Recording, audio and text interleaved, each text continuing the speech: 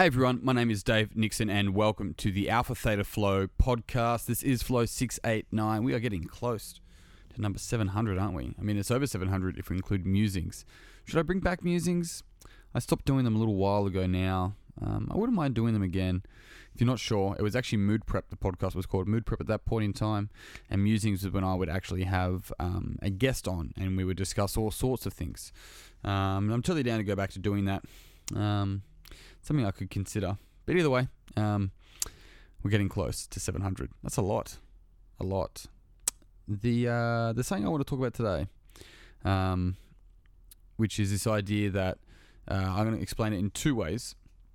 This idea that there isn't a lack of resources, there's a lack of resourcefulness.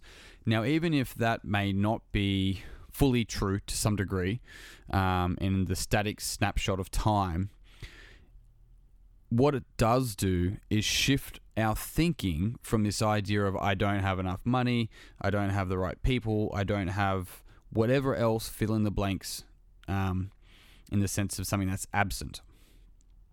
It shifts from that type of thinking to how do I get more money in? How do I become the person that attracts more of the people that I want to be around in life?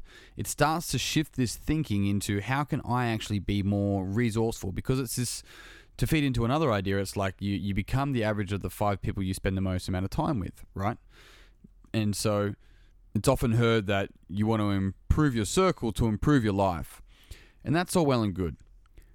What you have to remember is that you have to be the type of person that those people want to spend their time with.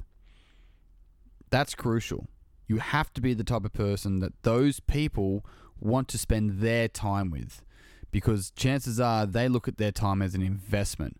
So what are you bringing to the table, so to speak? Now, that doesn't mean a particular set of skills. It could. It could mean anything, right? An intern can bring more than a business partner. It doesn't matter. What matters is how you choose to make yourself more valuable, more resourceful.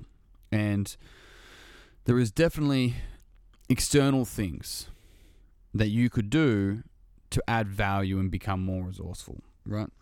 It's a simple like somebody that only has a scooter compared to having a car can do jobs around town. It's just simple things like that are more external, right? But majority of those things are internal, and majority of things we have access to every single day around us. We have like mind-boggling amounts of content online that we could learn and integrate into our learning. YouTube has free audiobooks. There's so many free audiobooks on YouTube. You don't have to have Audible, right? There's so many different ways that we can become more valuable, and it fucking costs nothing but our time. Because if we have a lot of time and not much money, you want to turn that around to some degree. I'm not saying chase money. What I'm saying is that turn that time into value. Use that time so you become more valuable to this one precious life that we have. If it comes down to how you contribute and the memories that you make, right, overall experience and your experience, then we got to look at what are we contributing to this one precious life? In this little window, how can we extend our life beyond our physical life? How do we create that legacy without needing to try and create it? Just by being us. This all comes from this idea of what the superior man seeks is in himself. What the small man seeks is in others. Right? And so it feeds into this idea that we don't lack resources, we lack resourcefulness. When we start to ask ourselves better questions, we become more resourceful. Right? When we go, I can't do that. And we change that sentence, I can't do that, to I can't do that yet. And we ask the question, are you willing to try? Because remember, one of the things I spoke a lot about last week was I didn't have to be good. I had to be good at learning. I didn't have to be good at the task. I didn't have to be good at the skill. I had to back myself that I could learn anything if I wanted to learn it. I'm good at learning, right? And that was one of the things that I tracked back to high school and college. I didn't want to read the shit that they told me to read. I wasn't interested. But a part of me knew that once I wanted to find out about something, I could get after it. I could go after it. I found it interesting and I could learn about that. But I didn't want to learn all the stuff that I was told I had to learn within degrees, of course. And so when you look at your life and you look at the things that you want in life, have a look at them, write them down, and see how many of them are external to you. And then have a look and see how many of them are internal to you. Some of them are actually changing your perception and changing your point of view. Maybe you already have it, right? Because we got to be the Grandmaster before we are the Grandmaster.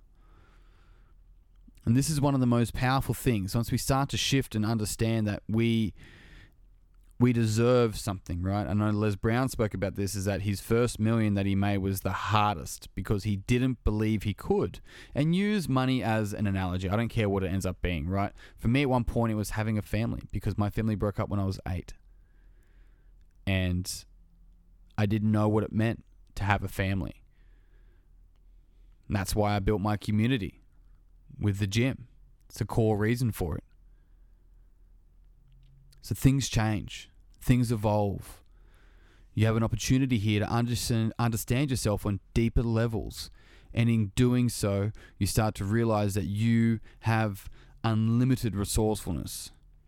You just got to believe that you do to make the first step. You won't get anywhere without belief. And that is a progression. It doesn't just happen. It can't just be done. It's not how it works. Like a muscle, it has to be practiced every single day. And over days, over weeks, over months, over years, because that time passes anyway. Look back. The last 5 years are just gone. The time passes. But the daily practices you build, the small changes that you make a drastic difference in 5 years' time. And those changes are not external to you. The external changes happen after you make those internal changes. And it's murky waters. You got the pain of staying where you are, or you got the pain of changing. Which one you're going to choose?